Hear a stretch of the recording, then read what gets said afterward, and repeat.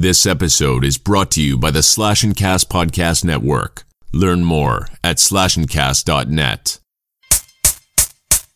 If you had one question about The Shining itself, That's me the butt flaps that I would ask.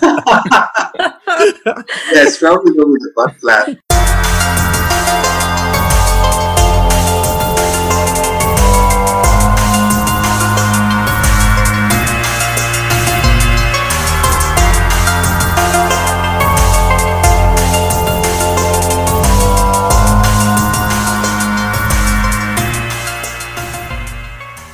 Hello and welcome to the Conjecturing Horrors podcast. With me is Laura. Hello.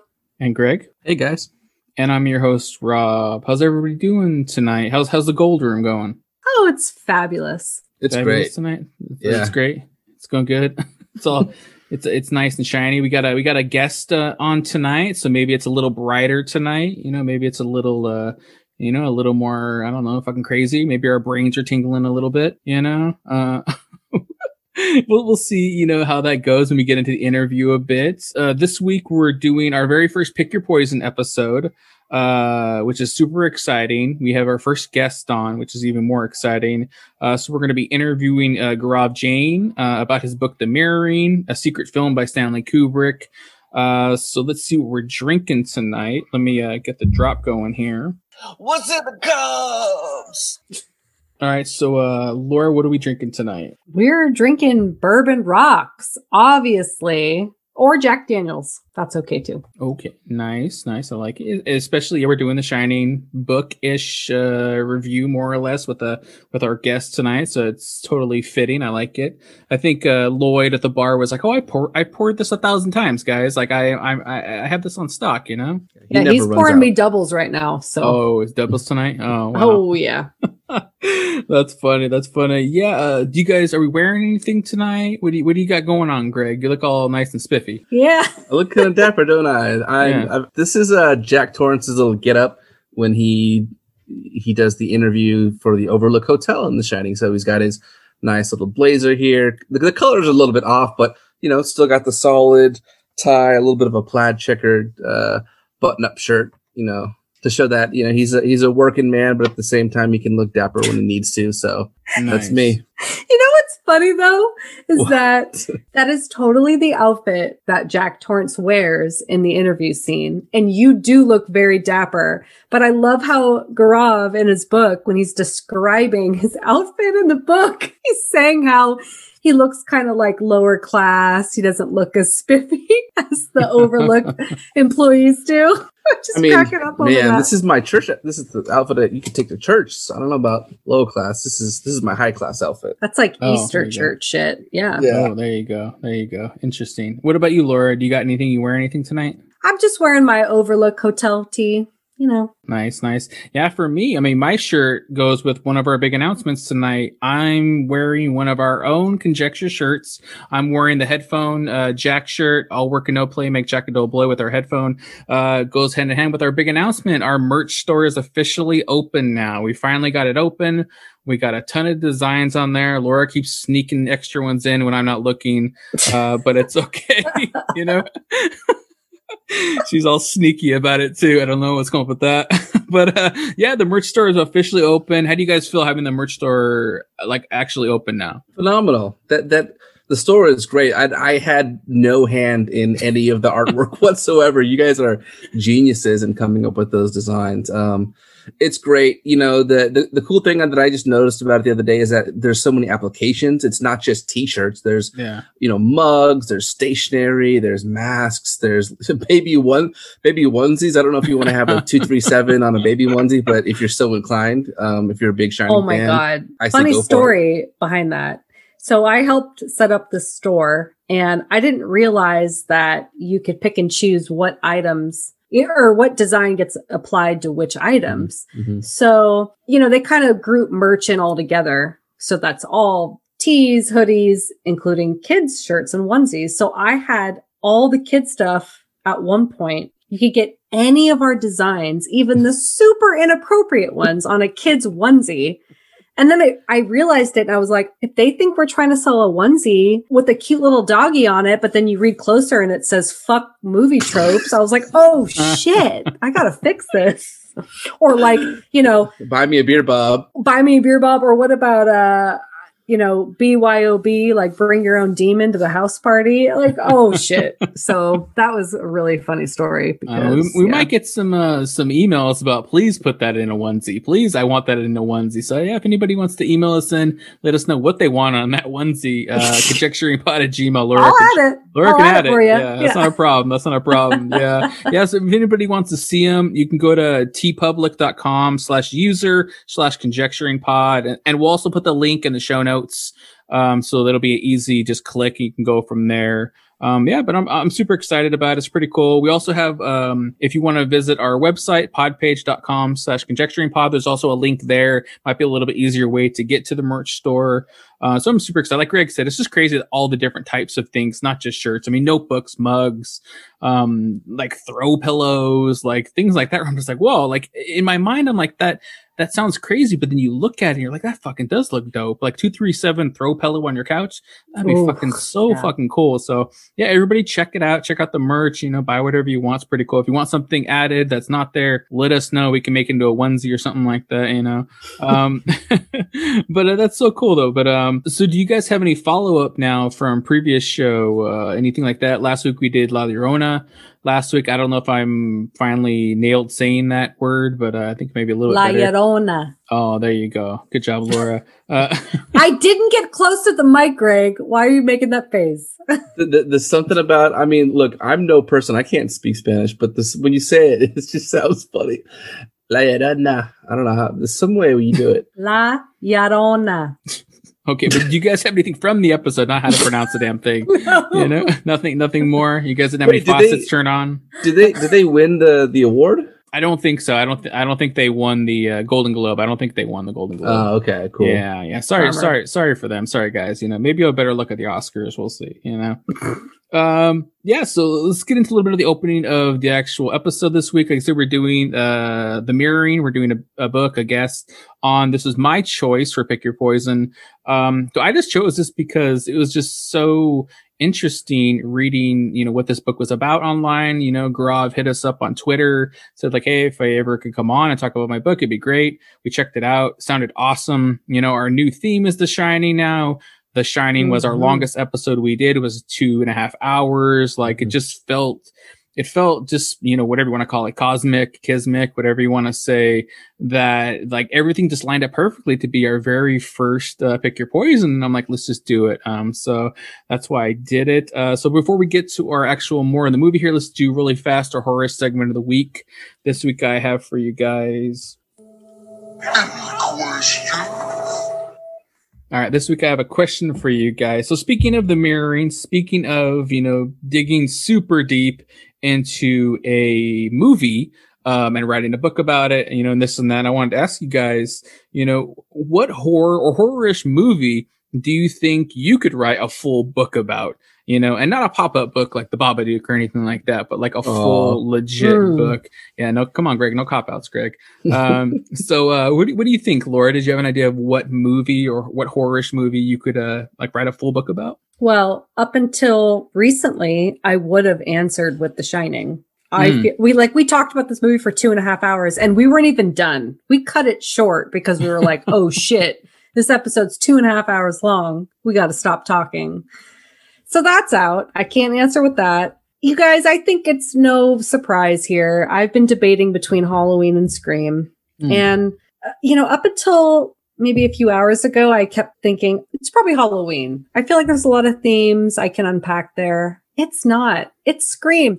And I think you guys probably could have guessed that by that episode we had, because I know a shit ton about this movie and I know a lot about the 90s. Like I was born in the 80s, but like I'm a 90s kid. I fucking love the 90s. I love the music. I love everything about it. So yeah, I think I could really dive into Scream and probably make it into something it's not even intended to be. But I think I could do it. You think it would be like you would have a lot of 90s tribute stuff equally? Yeah. Like in equal measure as like as you're discussing the movie. That would be awesome. Exactly, because writing it in 2021, I would talk about what this meant for the 90s and how you'd compare that to today and what differences were from 90s to today. Yeah, I think I could do it.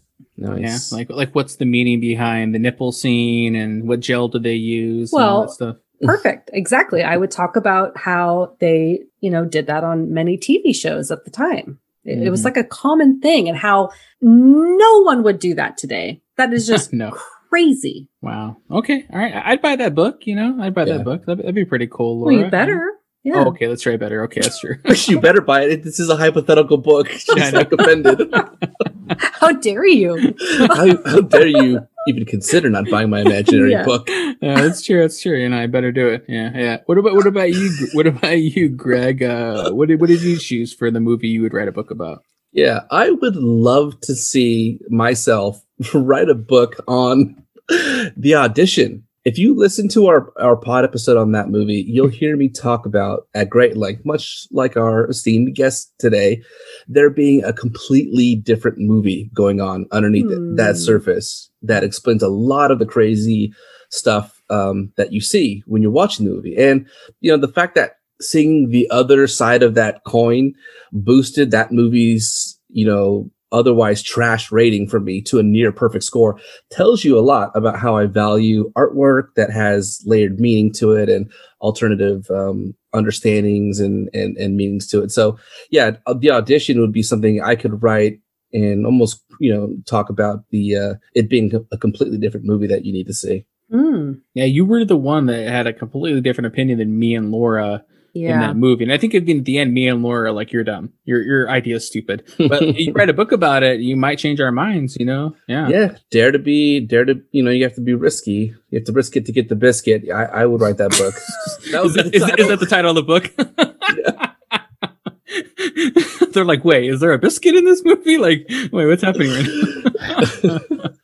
I don't know how that translates to Japanese, Greg. I don't know if that phrase is going to work over there. Yeah. But, okay. Nice. I like it. Yeah. For me, my obvious one, I picked Return to Oz. For me, like mine would be more like a documentary, like why this movie fucking got made, why this movie got made. Like, why is it so horrific but geared towards children? I would do a whole book about the making of this movie and how it actually got made and how nobody viewing it thought how could we even say this is PG? How can this be a Disney movie? Nobody said anything along the way. I would just do that more or less. Not really about, but that's also, if you think about it, that's also one of the movies we reviewed where we went really deep into the psyche of the movie, how every character in that movie is actually Dorothy's mind and trying to deal with that. So I could go into that too. Would you have biscuit in the title of your book? Biscuits. Yeah, I would. Yeah. Laura, yours is 90s theme. Maybe you could have Limp Bizkit in the title of your book. No. You came dressed as Limp Bizkit that episode. Do you remember? Oh, that's right. You did. Yep. You were Fred Durst. Yeah. You were all about the nookie. Let's make our books a trilogy, the Trace Biscuits. Chase Biscuits. Wow. Our guest tonight is probably these books are fucking garbage, guys. Yeah, as if we know the first thing about writing a book. We're going to interview an author, yeah. Well, but I will add, Rob, I would be so supportive if you decided to rewrite the script of Return to Oz. I feel like you would nail that. Or rewrite it? You would nail that. I would go more fucked up, though. I would go really fucked up. Well, but see, then we would market that as a new film, and we would say, this is rated R. It's a horror film. Yeah. Okay. All right. Let me start working on that. I already have 2 other scripts I'm working on at the time, so I'll put that on the this too. Yeah. Number 1. Ooh. Yeah, it'll be Return to Biscuit. Yeah. Return the biscuit. Put the biscuit in the basket. We're spitballing here now. Oh my goodness. Oh, well, we're all going off track here. Yeah, so if anybody wants to email us and let us know what horror-ish movie or horror movie they could possibly write a full book on, including the biscuit, you can hit us up, conjecturingpod@gmail, or Twitter, Instagram @conjecturingpod, or you can also leave us a voicemail on our website, podpage.com/conjecturingpod. Just leave us a voicemail. Just say biscuit and hang out. That'd be pretty cool. I'll take it. Oh, we got a new shirt design, Laura, I think. Let's work on some biscuit shirts. It's just a biscuit. That's it. Oh my goodness, that's so funny. So let's get into our big segment here, our interview here. So like I said, it's our main segment. It's time to pick our poison. Let's get into it now. Let's get into the interview. Let's listen to it. We'll come back after the interview and we'll talk about how it is. So here's the interview right now with Gaurav Jain. Yes, so we're here today. We're doing our first interview, Pick Your Poison segments. We have a special guest tonight. We have the author of The Mirroring, book we've all read. We're excited to talking about Stanley Kubrick, The Shining, delving really deep into what this movie means. We have Gaurav Jain here, everybody. So thank you for coming on, Gaurav. Thank you for taking time out of your schedule. I don't know if you're book touring right now. You seem super successful and awesome. We just really appreciate you being on with us. No, thank you for having me, and I love the podcast. Oh, thank you. We're glad. We're glad. Yeah. I mean, I think right away, like, I really just wanted to ask you right away, like, tell us a little bit about yourself. Not really about your book, really, but just about yourself and kind of who you are and what you're about. Sure. I mean, I'm just the guy. I'm just basically born and raised in New Delhi. Went to college in Virginia. That was my fatal mistake. No, I'm just joking. That was actually awesome time I had, and believe it or not, viewing The Shining was one of the highlights of my college years. Since then, I've been back in India, and I've been doing like lots of things, but always The Shining has been in the back of my mind, and it's almost like an addiction. It's almost like dealing with something that you kind of want to stop, but you can't. Like Danny opening the room maybe to 237. It's that morbid curiosity. And I just started working on this book seriously like a year ago or something, and now I have it out there, so I'm just taking a break. But yeah, soon I'm probably going to be on a book tour or something, and also working on a sequel to the book. So wow, that's really exciting. It's really exciting to hear. I mean, I think right away, like, let's just kind of like get a little bit into how this book came to be. How this book came to be for you. Like, how long of a journey is this for you? It's really long. It's like a 20-year long journey. Like, I saw it when I was 20 years old, and now I'm about 41.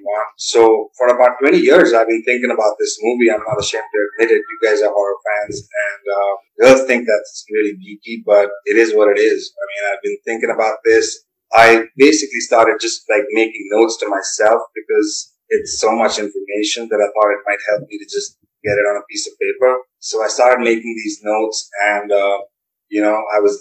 once I figured it out, and it was just so amazing that I just spent a lot of time with it myself. And I vowed never to like release a book or tell anyone else about this, because it's so subjective that I thought that everybody should sort of experience it for themselves. But then it just kind of broke out of me like that Alien movie. It just kind of jumped out of my chest, and I love it. Yeah. Wow, that's crazy.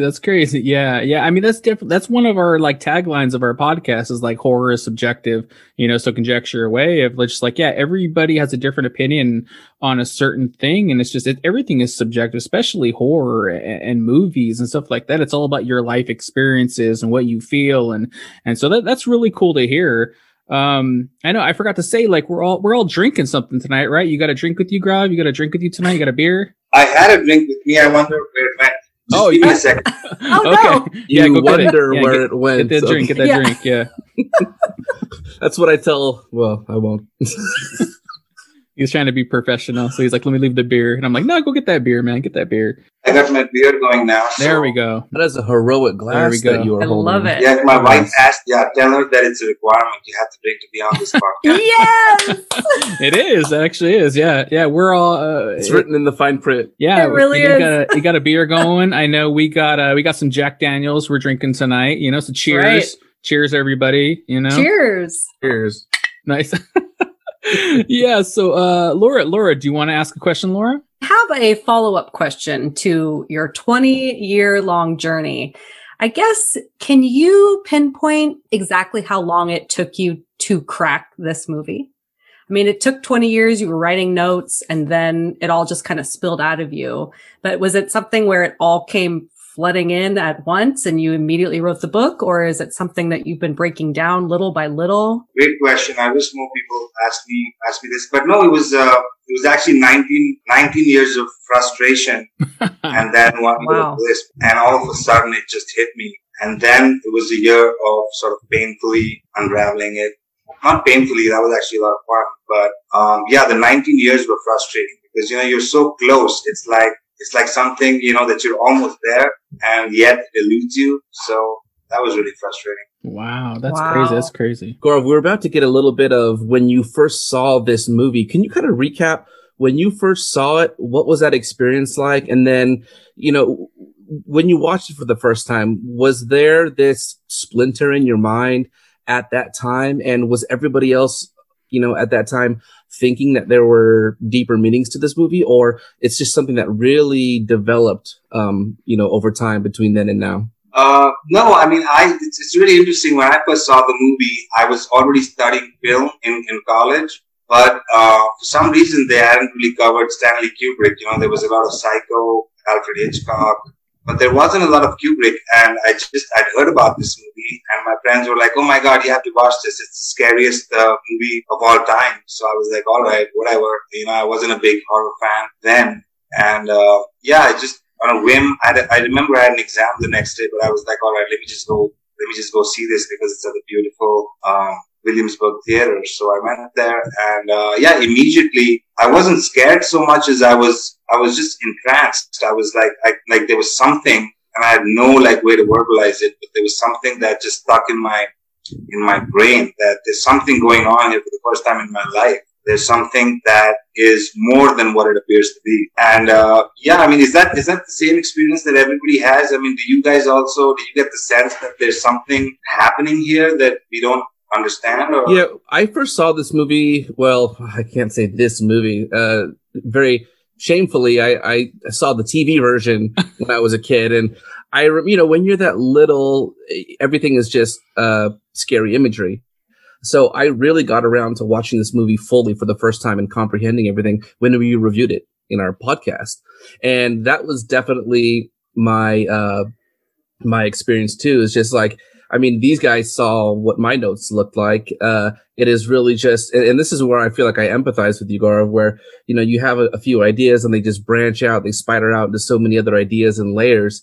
So that was definitely something that I felt too. Didn't you guys kind of notice that when you were watching it? I'll let Rob go next because I think my story is a little different. Well, I was going to say, Laura, you definitely need to go because you're the one between all of us that have watched this multiple times and years. And I was more like Greg. I watched it for maybe the first or second time on the pod and everything. And I had years of people telling me it's a top 5 horror movie of all time and this and that. So I had that going in. So it wasn't like I went in fresh back in the day where I knew nothing about it, or it could kind of blow my mind.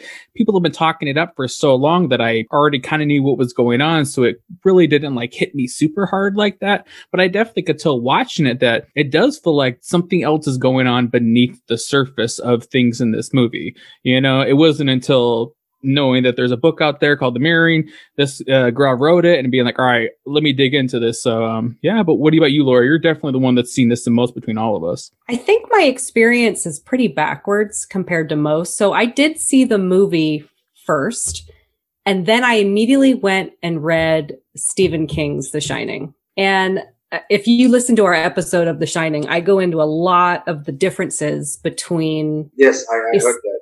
Stephen King and then Stanley Kubrick's movie.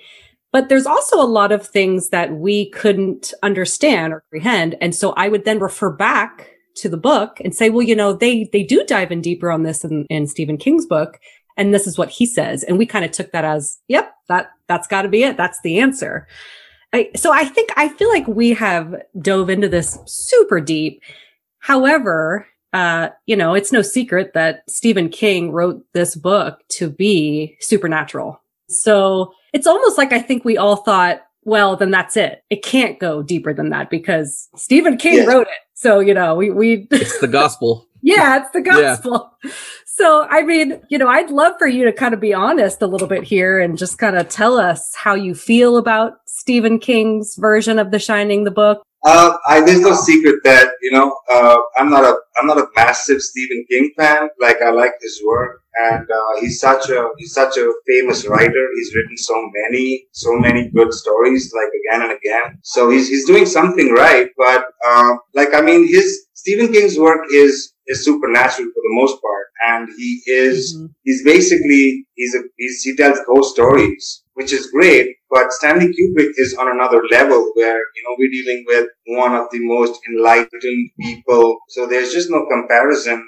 And what Stanley did was he took Steven's idea, he took his story, and then he built his movie on it, which is how he normally makes movies. He starts off with a good story, and then he tells that story more deeply than usually the author tells it. So that's basically Stanley's style. So they're really not comparable in that sense as serious works of art. And it's just unfortunate that Stephen King has decided to go against the Kubrick version.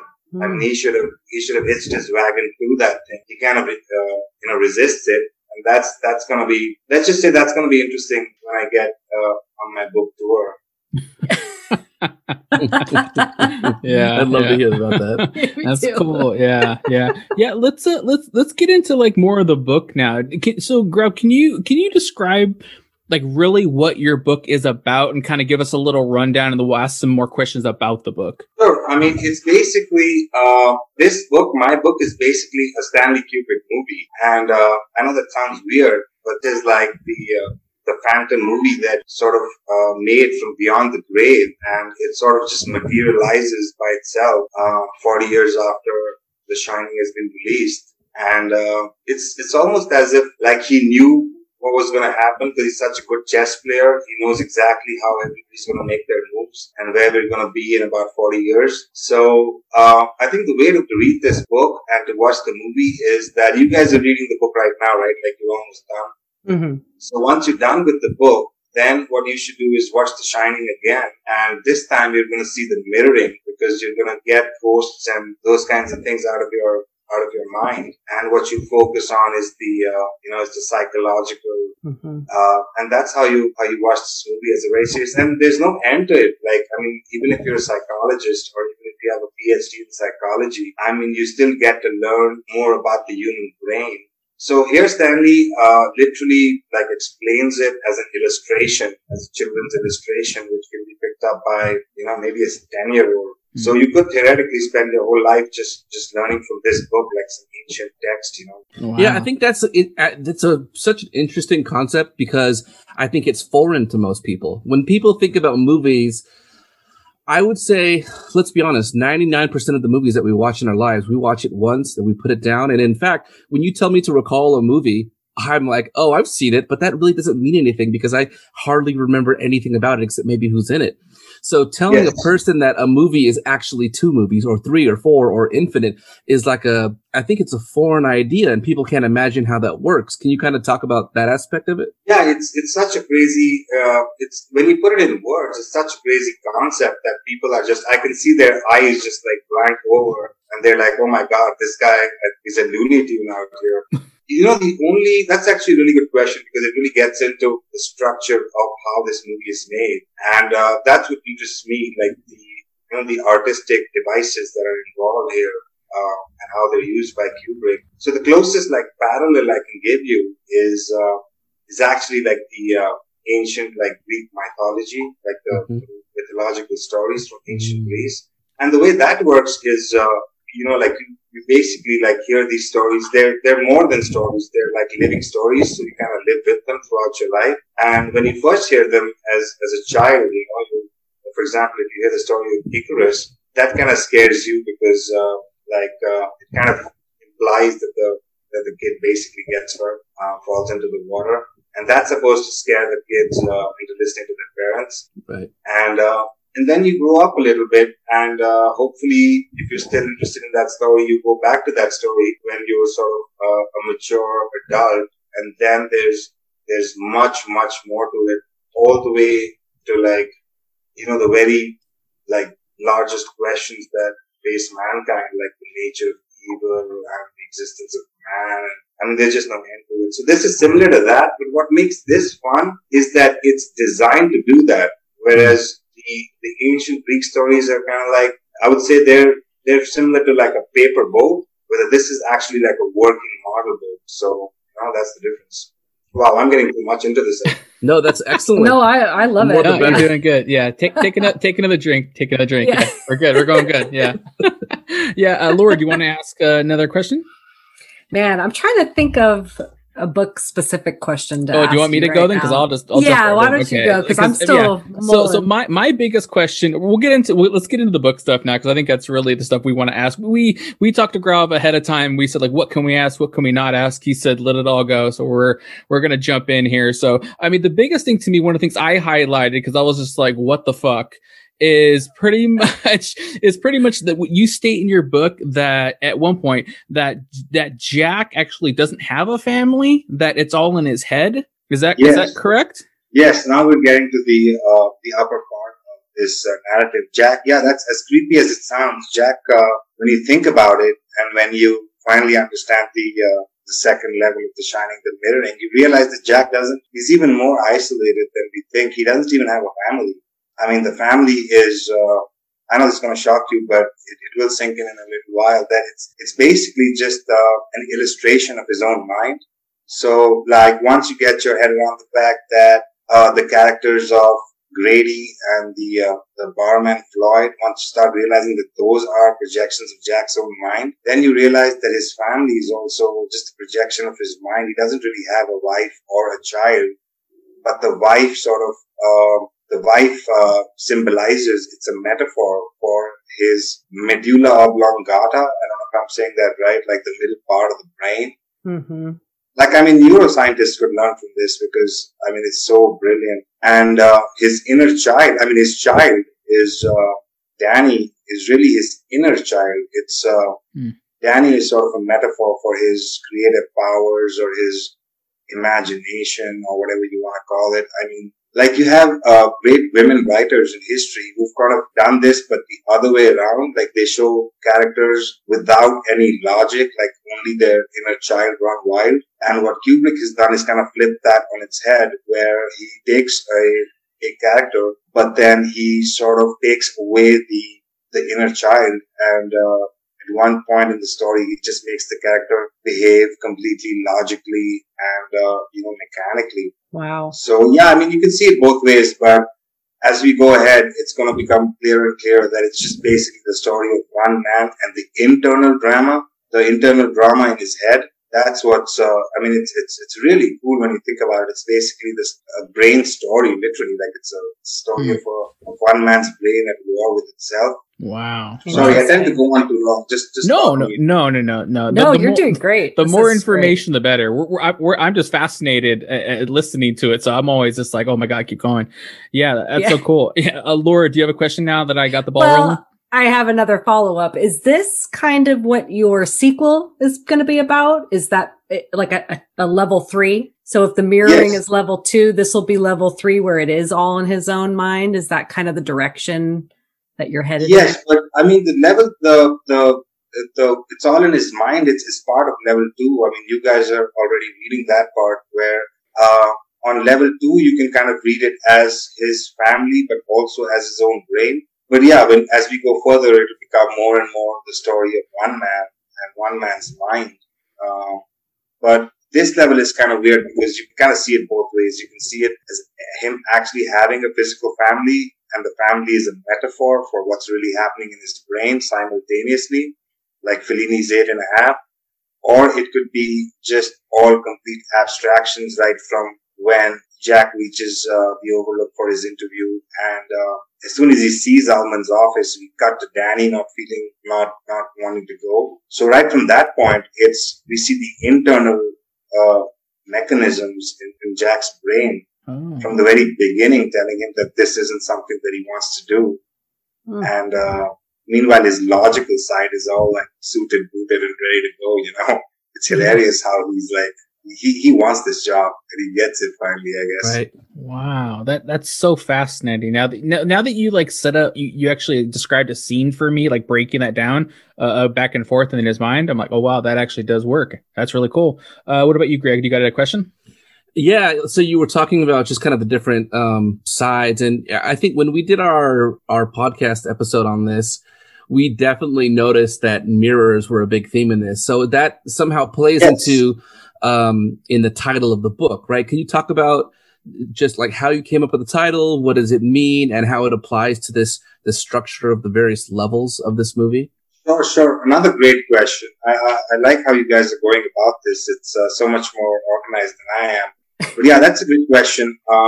I was actually going to call this level the projecting in the beginning. And then I decided to call it the mirroring because it's really the mirroring between different things that sort of led me to think that something is going on. You know, you constantly see two things, but slightly different, just slightly, dissimilar from each other. And the more you explore that, the more you realize that they're actually opposites and they're so close to each other. But they're actually opposites, just like a mirror. And, when we see a mirror in our bathroom, we think we're seeing ourselves, but it's actually the opposite of ourselves. It's an inverted image, just like a cheap Conan O'Brien redone. You don't notice it because it's exactly symmetrical, but it's actually inverted. So that's what I think this kind of level is about, because what we're dealing with here is an inversion of the human brain.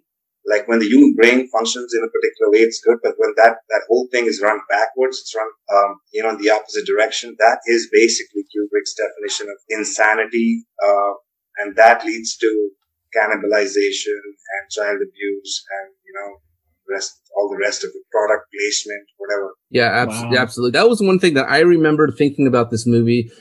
One of the ideas that I had about, one of the themes was our, talking about like psychology, our psychological shields that we have, and how our brain can be thought of as the id, the ego, and the super ego. And that kind of reminds me of what you're talking about. You have these polarized sides. You have the id, which is like your primal needs, and you have the super ego, which is your moralistic, idealistic view. And then you have the ego, which is sort of the glue in between. And you can kind of look at Danny and Wendy and Jack kind of slotting into the sort of those roles in some way, and them being mirror opposites of each other at times. So yeah, I think that's super cool that you've looked at it that way, and that the movie can be viewed in a completely different way. I mean, it's even less abstract than that, because traditionally people have, even great psychologists have sort of used abstract terms to define different functions of the human brain. But Kubrick is such a technician. I mean, he's such a scientist first before he's an artist. I mean, he understands the science behind it so well that he actually describes the brain more like physiologically, like Da Vinci would. Like he actually, like Danny is basically the right brain of Jack, and Jack is the left brain, and Wendy is the middle part that sort of regulates the light functions and sort of makes the man tick. So it's really brilliant. I mean, it does 6 things at once. The narrative does.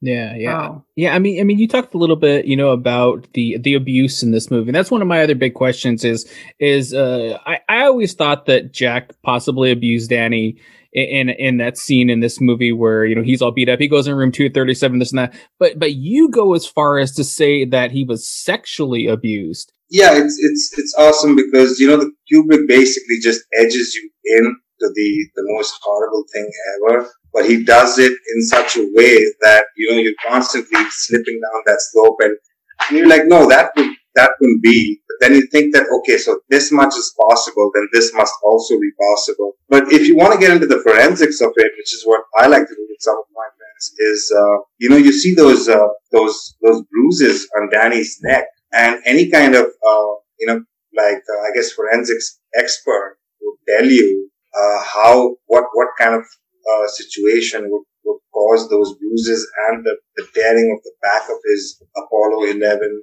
sweater. And I don't want to put it into words, but you guys know what I'm talking about. Yeah. Also, you reach the answer metaphorically because it's basically the opposite of what's natural. So you can reach the answer like that. And what happens to Danny is just it's darker than anything else. Mm-hmm. Well, can you explain to me then if that is the case, and then you're also talking about, Danny being left brain and Jack being right brain, like what does that actually mean for his brain then? If he's abusing his own side of his childish brain, like what does that actually mean then? That's a brilliant question, and that's really the crux of this movie. Is that, I mean, when we do that to someone else, when we do that kind of thing to sort of a defenseless person and kind of punch down on a child, or when we indulge in anything which is anti-human, because we ourselves are human, and when we do that, we really have to start with first abusing our own humanity.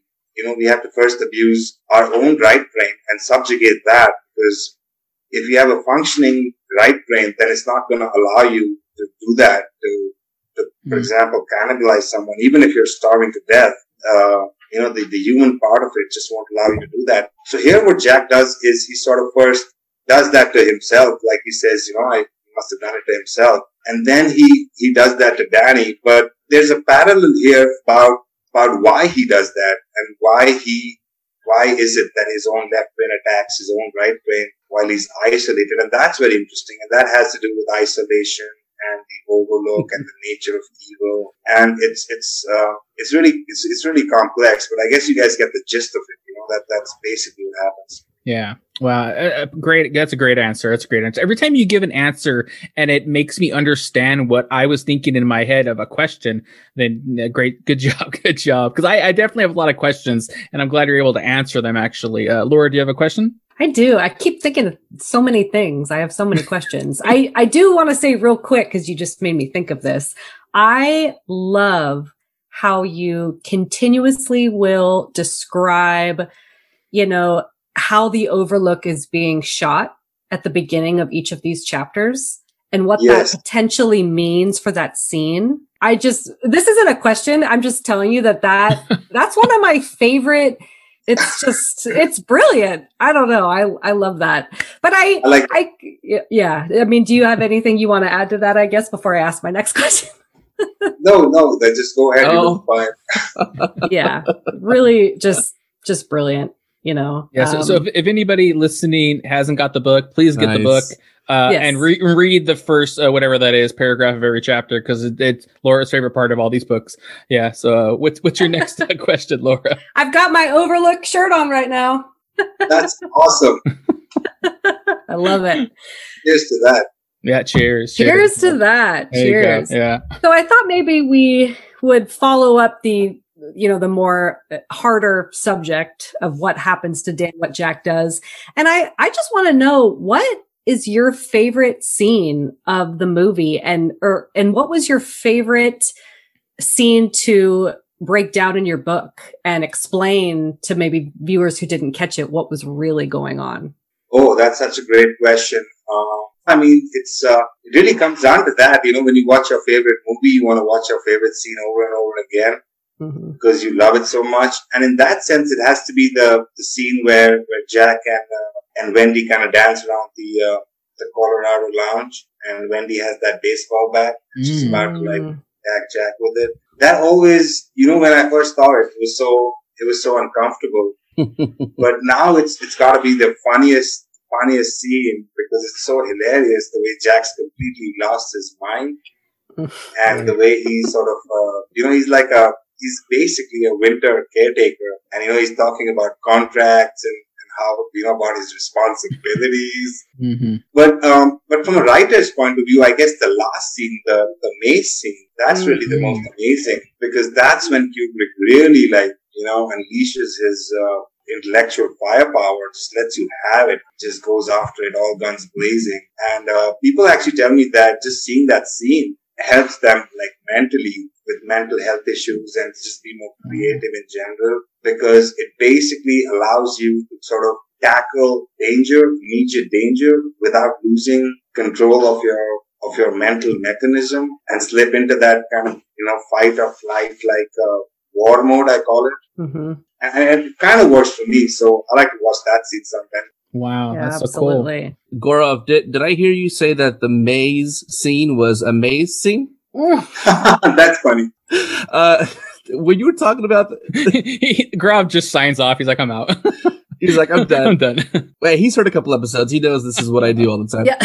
That's, you're talking about how almost comedic Jack's tone is when he walks up the stairs, because he's completely out of touch with reality in that sense, right? Mm-hmm. And that's one thing I really enjoyed reading your book, was that it's this interesting idea that, Jack is portrayed as the protagonist at the beginning of the movie. So the audience consistently misses things in the beginning that just don't line up with us painting him in that light. And I found that to be very, very true in this movie. Yes, these are, some of the basics of storytelling that Kubrick kind of is comfortable enough to subvert and invert and dance around with. But you're exactly right, that is the reason why we never figure out what the hell is happening in this movie, is because we're seeing it from Jack's point of view. And that sense of empathy is so strong in human beings. Human beings have this ability to get inside someone's head and sort of be that person and see things from their point of view. Like, for example, if you have a friend who's in trouble, then you just become that person.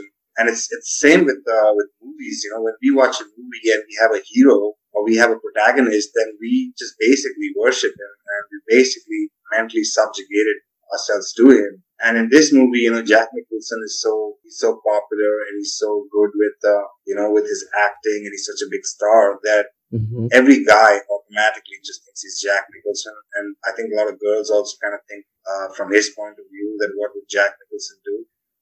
And that's why we miss it. But as you watch it again, the different hints are all over the place about how he broke Danny's arm in the past and how he has this struggle with alcohol. And once you see that Jack is the villain of the piece, it's almost, you almost kick yourself, because you're like, oh my God, how can I be this dumb? But of course, that's what the movie's supposed to demonstrate, that how can something so sophisticated as a human brain have these fallibilities, these sort of chinks in the armor, that once you understand them, it becomes very easy to sort of, do your dirty deeds. Yeah, it's a difficult task because, we've talked about this on other podcast episodes where part of the draw, especially in movies where you have a very limited scope and a limited amount of time to convey a message and draw your audience in. And at the end of the day, you're spending millions of dollars. You have to make millions of dollars. Storytelling and relating to people is almost a must. We've seen so many movies where one of our chief criticisms is, well, there's nobody to relate to. There's nobody to care about. And we've questioned that, the three of us, back and forth many times. Do you absolutely need that? Well, ideally, no, you shouldn't. Sometimes principles ought to hold up by themselves, but we know just every story has characters. We relate to people. And oftentimes it's the people who have flaws, because we all have flaws, and people who are rough around the edges because we have edges that need to be rounded out too. So it's a difficult task to look at Jack as the bad guy, because, even his wife in the beginning covers for him. He makes relatively good excuses by saying this is all behind me. So it's difficult. You definitely have to watch this movie more than once to understand it. I think definitely at the point where he threatens the life of Wendy and he's quote unquote fallen off the rails, then I think everybody's jumped ship. Yeah. But access through the door, that's when, the truth really shines out to us. Before that, I guess you're right. We just don't think of it. Yeah. I really wanted to ask you a little bit more about, Kubrick's just genius in this movie, as far as something I didn't even realize until you pointed out in the book. I think you posted a couple of pictures on Twitter too, about the mistakes he has in this movie.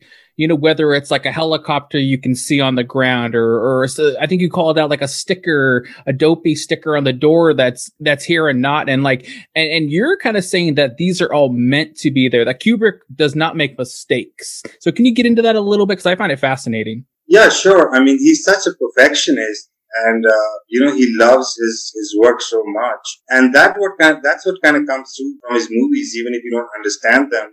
So Kubrick is so obsessive about his work, and he's so involved with his work. This thing took 5 years to shoot.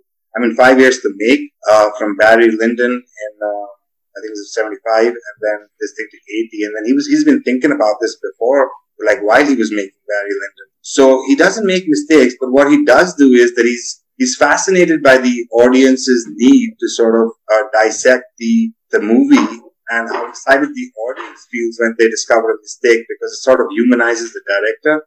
Also makes the audience feel like smart because they figured out something that the director missed. So what he's done here is truly genius, is that he's made these artificial mistakes. And you sort of, a lot of people would see this movie and be like, oh my God, what an amateur director. And he's so comfortable with that because he knows, and on his side that sooner or later you're going to realize that these are not really mistakes, because when you think about them, you realize that they couldn't have been mistakes because just in the way that the movie is made. For example, the carpet, like a lot of these things flip and then they flip back. Mm-hmm. It's like a magic trick with Prestige. So you kind of know that, he's doing this purposely. Why he's doing it is more complicated. But like with the helicopter scene, with the mistake with the shadow of the helicopter, there's just so many inferences that you can draw from that. And Kubrick has sort of preempted all those inferences. So he's using your whole brain to sort of tell the story. He's basically just widening the bandwidth more and more and more until you're basically in his brain. I don't know if I'm being too melodramatic about this. Must be the beer talk. No, I totally get it. One thing I want to comment on that, Gaurav, is I think that when you're reading through your book, I don't know how you guys did it, Rob and Laura, but I had the movie on the side and going back and forth was so rewarding. Yes. When you call a lot of these things that Rob's talking about, like the tiger on the wall in Danny's room, blew my mind. There are so many of these moments. And then I love how you're able to do it step by step. A lot of times when we review movies, we can't go linearly like that just because we don't have the time, but you have the time and you have the space to do it in the book. And it's really rewarding to kind of have them side by side. And then at the end of each section, you kind of wrap it up, all of these little bits into a bow and kind of gift it as well, a summary of that last scene. And I have to say thank you for doing that, because it was a very rewarding way to just kind of enjoy the scene that you just saw. Mm-hmm. No, it's very rewarding to do it. Like when you actually do that and you have to put yourself in the mind of the viewer, and you have to understand how people would want to experience this. And that's exactly right, that having the movie next to you is just perfect, because then you can't even believe that would be the case, and then you actually have to watch the movie, and even then you can't believe it. You're like, oh my God, I must be dreaming or something. But it's all there, and it's I'm glad that you guys are agreeing with me, but is there something that didn't make sense, or do you think there's some kind of flaw in my reasoning? I hope that I'm wrong about this. About some of the stuff, at least. Isn't that funny? You hope you're wrong about it because it's so deep and dark, but at the same time, it's like, oh, I don't know. It's pointing in that direction. Laura, could you spot out anything? Yeah. So maybe you can help me, work through this, but the part that I'm having the most trouble with, and it's the part I'm actually on right now, is, so in your book, The Mirroring, you state that he actually killed Wendy, and it's pretty obvious, but I am having trouble with that and it's probably just me not wanting to let it go. You hold on to this movie you've seen a million times. Yeah. But can you help me, understand that and get to that point? Because I'm just like, what? No, he didn't. She's alive and well. That's still shocking to me. And I wrote the book, but it's really shocking to me. And it's actually, I got to this from more of a filmmaking storytelling perspective, because this is a classic Kubrick, where he will sort of give you a false end, like a fake ending, a fake happy ending. Mm. And this is a technique that I think he really perfected. And now it's been, almost everything in film was first thought up by Mr. Kubrick, and then now it's just become sort of the classic canon of movie making. But here what he's done is something very similar to what I guess Hollywood does, but in reverse, where they would sort of tack on a happy ending at the end of a movie. So I guess it's kind of similar to that, where you have a happy ending, but you can also discern the actual ending, which is not so happy, and that actually makes much more sense scientifically and artistically and psychologically. So when you think about it, there's just no way that in a Kubrickian universe, which is even more like logical than I would say our normal universe, there's just no way that Wendy could have survived after all the mistakes that she makes and how weak she is, and every single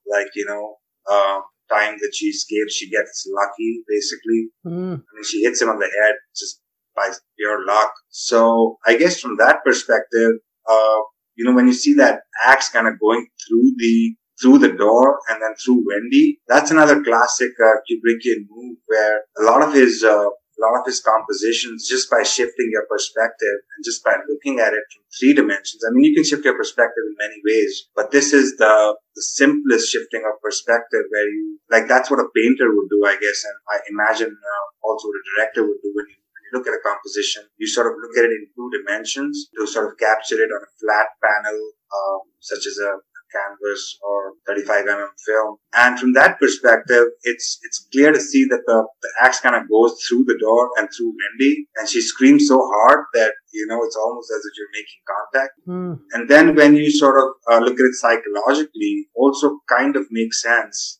And, you understand that's just another way of reading the film. So that's the thing with Kubrick and with the ancient Greeks, is that you can read it any which way you sort of want to read it, A lot of people choose to read the fact that Danny was just basically slapped around by Jack, or just because, that's where they can go. They can't go much further. Mm-hmm. But Kubrick takes it all the way, and it's fairly obvious that Wendy gets killed. And what's funny is that then we have Wendy sort of haunting the Overlook Hotel in the last scene. I mean, that has to be an abstract sort of, right. There's no way that's real. That's the most unreal thing in the movie.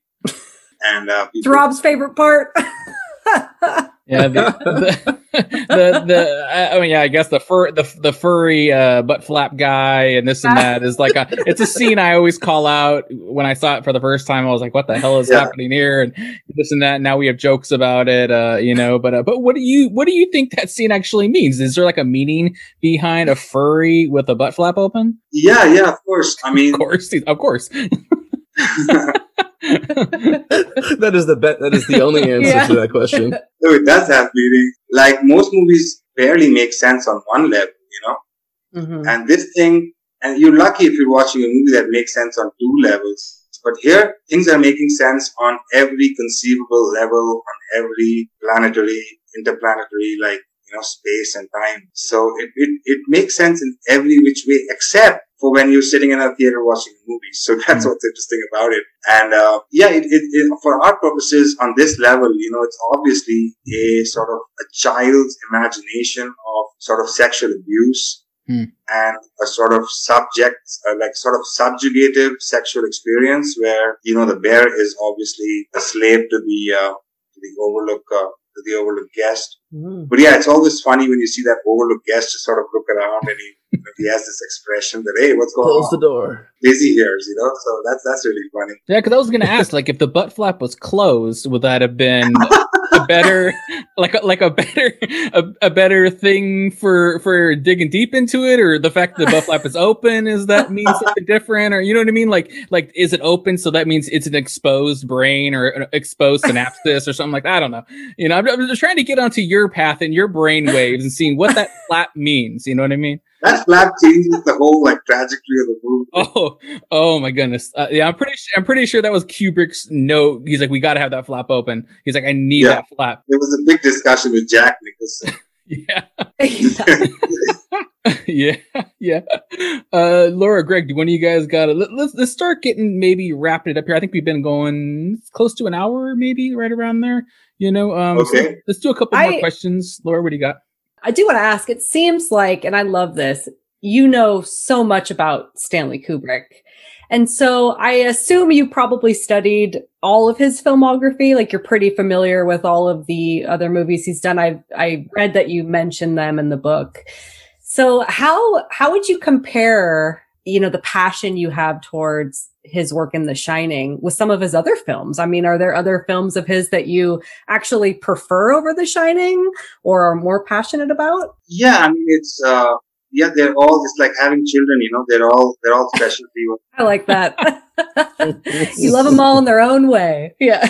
Each of them are it's not like The Shining is the exception. I mean, every single thing. I would say 2001 and Eyes Wide Shut are his other masterpieces. 2001 is probably what he set out to make his main masterpiece. And a lot of The Shining is connected to that. I think I put that in the book, how this whole psychological example and the psychological metaphor that I'm giving you between these three characters in The Shining is also similar to the sort of psychological representation of the human being in 2001, where you have the logical side sort of depicted by the computer by HAL 2001, and then you have the more human creative side, who draws pictures of his sleeping colleagues as Bowman, who represents humanity, and then you have the other guy, Poole, who also who in his spare time plays chess. So he's also sort of, he might be the middle brain, but he's leaning more towards, the middle brain is now leaning towards HAL 9,000, as opposed to the human side. So yeah, I went off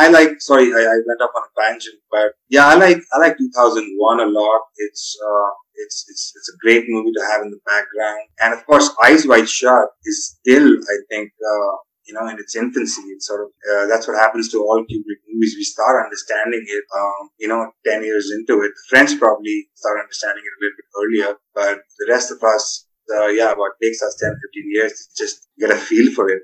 And, I like Eyes Wide Shut because the guy who wrote the original story for that, Arthur Schnitzler, is, probably one of my favorite, writers, because he's also a very intelligent person. He's basically like the Freud of literature. He's like the artistic equivalent of Freud. So his work is also very cerebral, and he also is very interested in the human mind.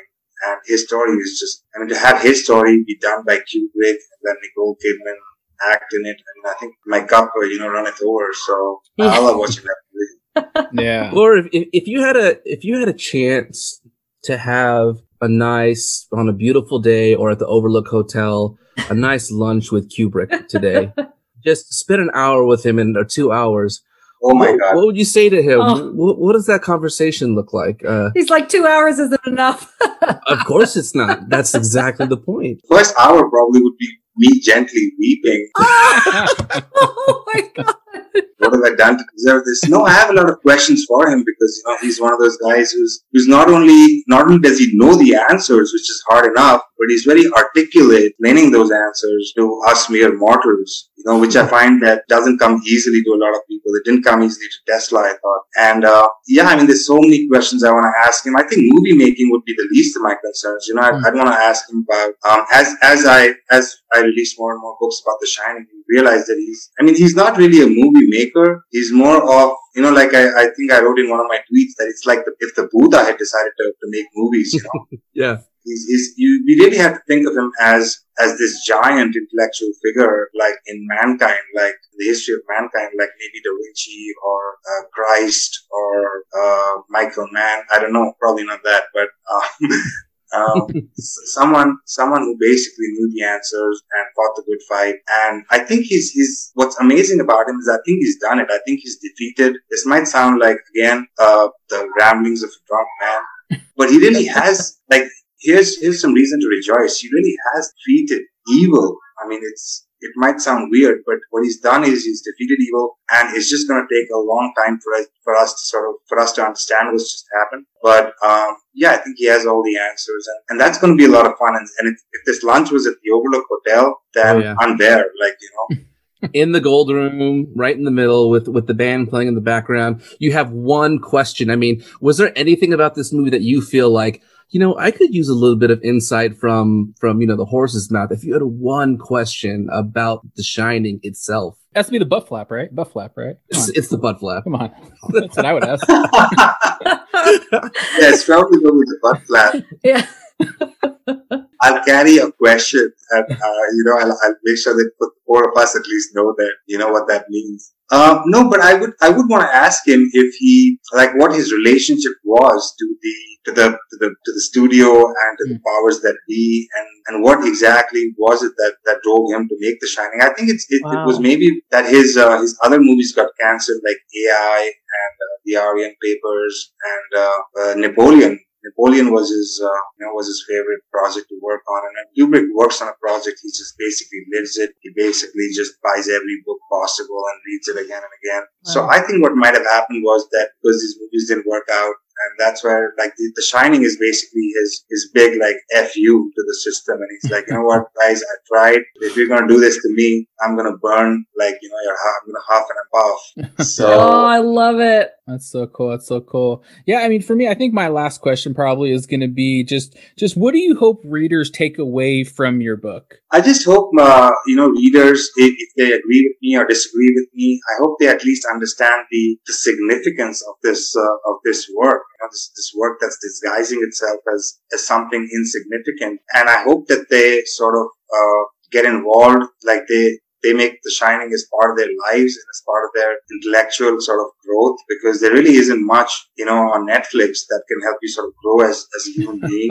And I feel like school has failed us and the government has failed us, and it's up to the artist really to do everything. And Kubrick basically rises to the challenge. He's like, you know what, I'm going to educate all these kids. And it really leads to sort of an intellectual, doesn't just lead to factual learning, but it teaches you how to think, and it teaches you how to sort of solve problems. And Kubrick was big about solving problems. And what he said was that once you understand how to solve problems, they're all problems. I mean, you just use that same technique for everything. That's what I think is missing, that people just don't understand how to solve problems. They just sort of take problems as God-given and they just run away. So yeah, I think The Shining is going to be a great effect on people. It already is a great effect on a lot of people. They can't verbalize it. They can't really express it, but it has played a positive role in the development of their intellect. And I hope I'm doing my part. And I hope I was able to help you guys answer some of these questions. You most definitely are. Absolutely. Great. I feel like I have more questions now than I started before we had but I had questions like the questions are infinite always. Yeah, they're infinite. Yeah. That's what they say. The reward for solving a Kubrickian puzzle is just another Kubrickian puzzle. Yeah, that's what they.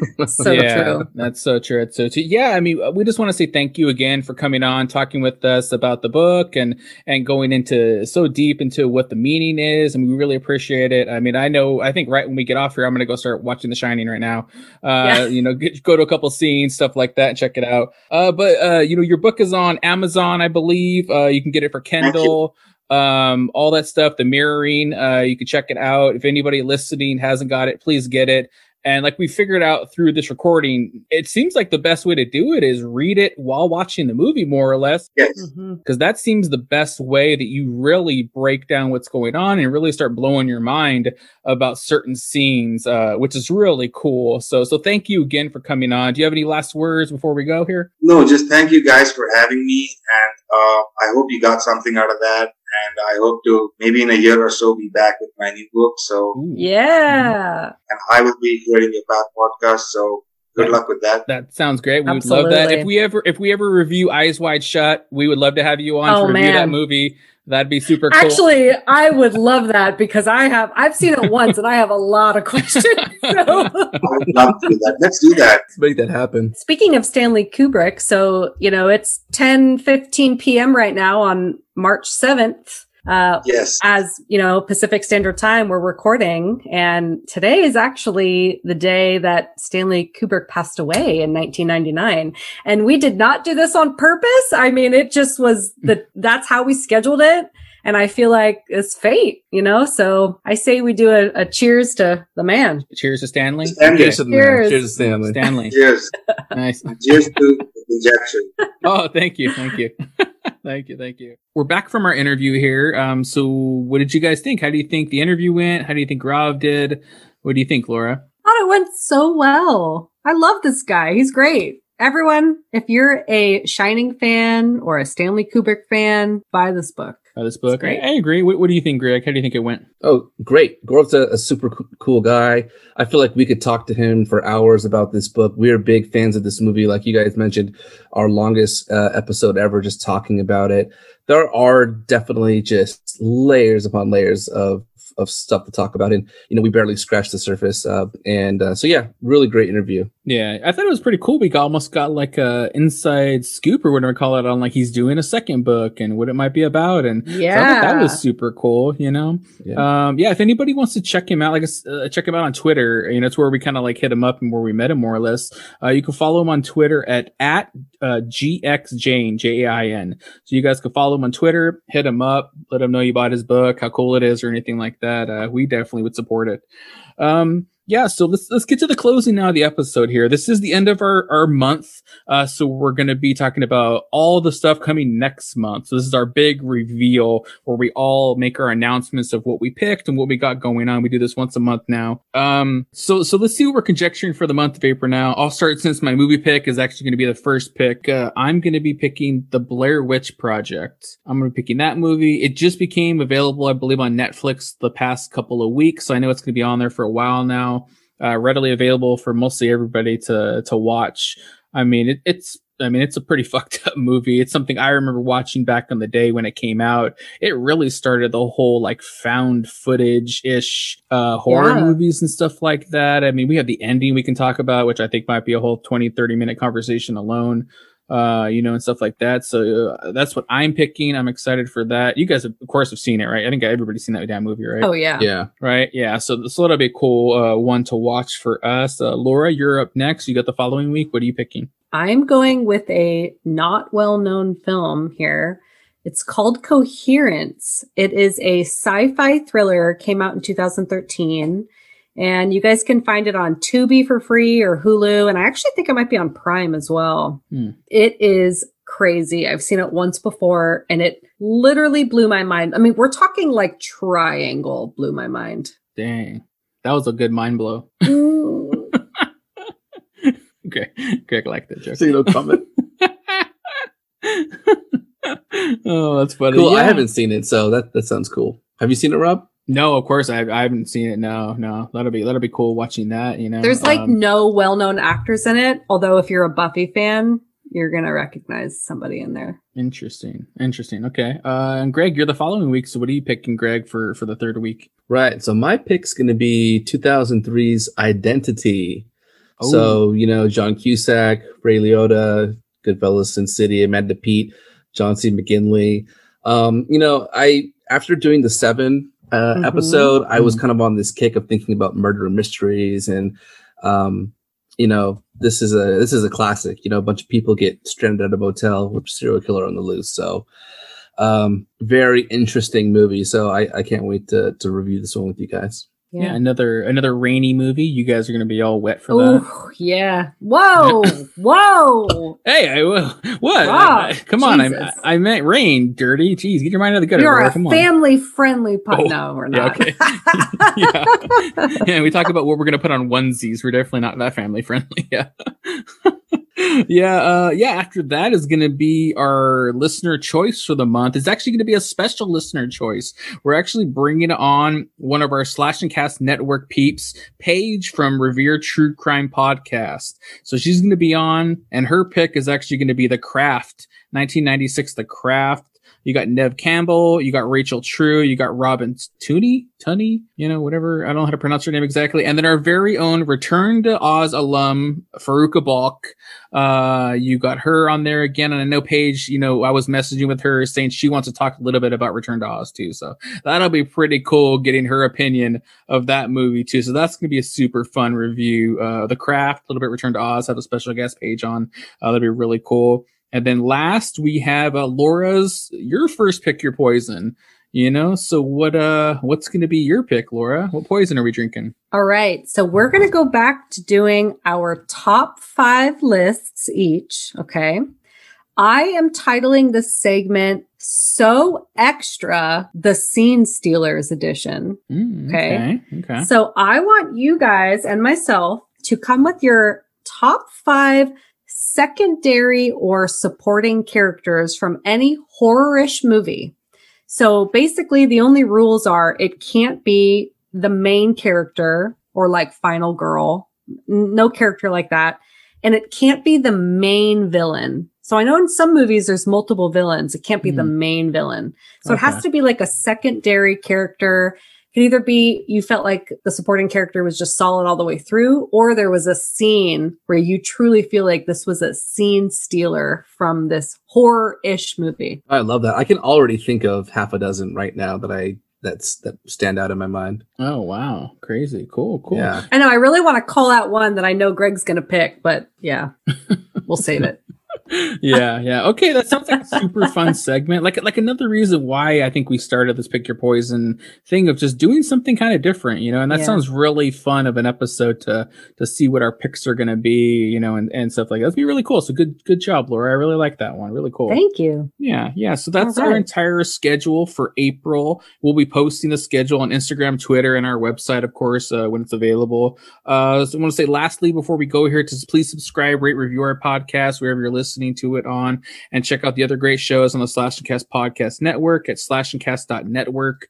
They have a new network site now. So that's it from the Gold Room tonight. Thank you again to Gaurav Jain for coming on and having the interview with him. Super mind-blowing, super fun. This has been The Conjecturing. I've been Rob. And Laura. And Greg. Yeah, until next time, remember, horror is subjective, so conjecture away. See ya. Bye.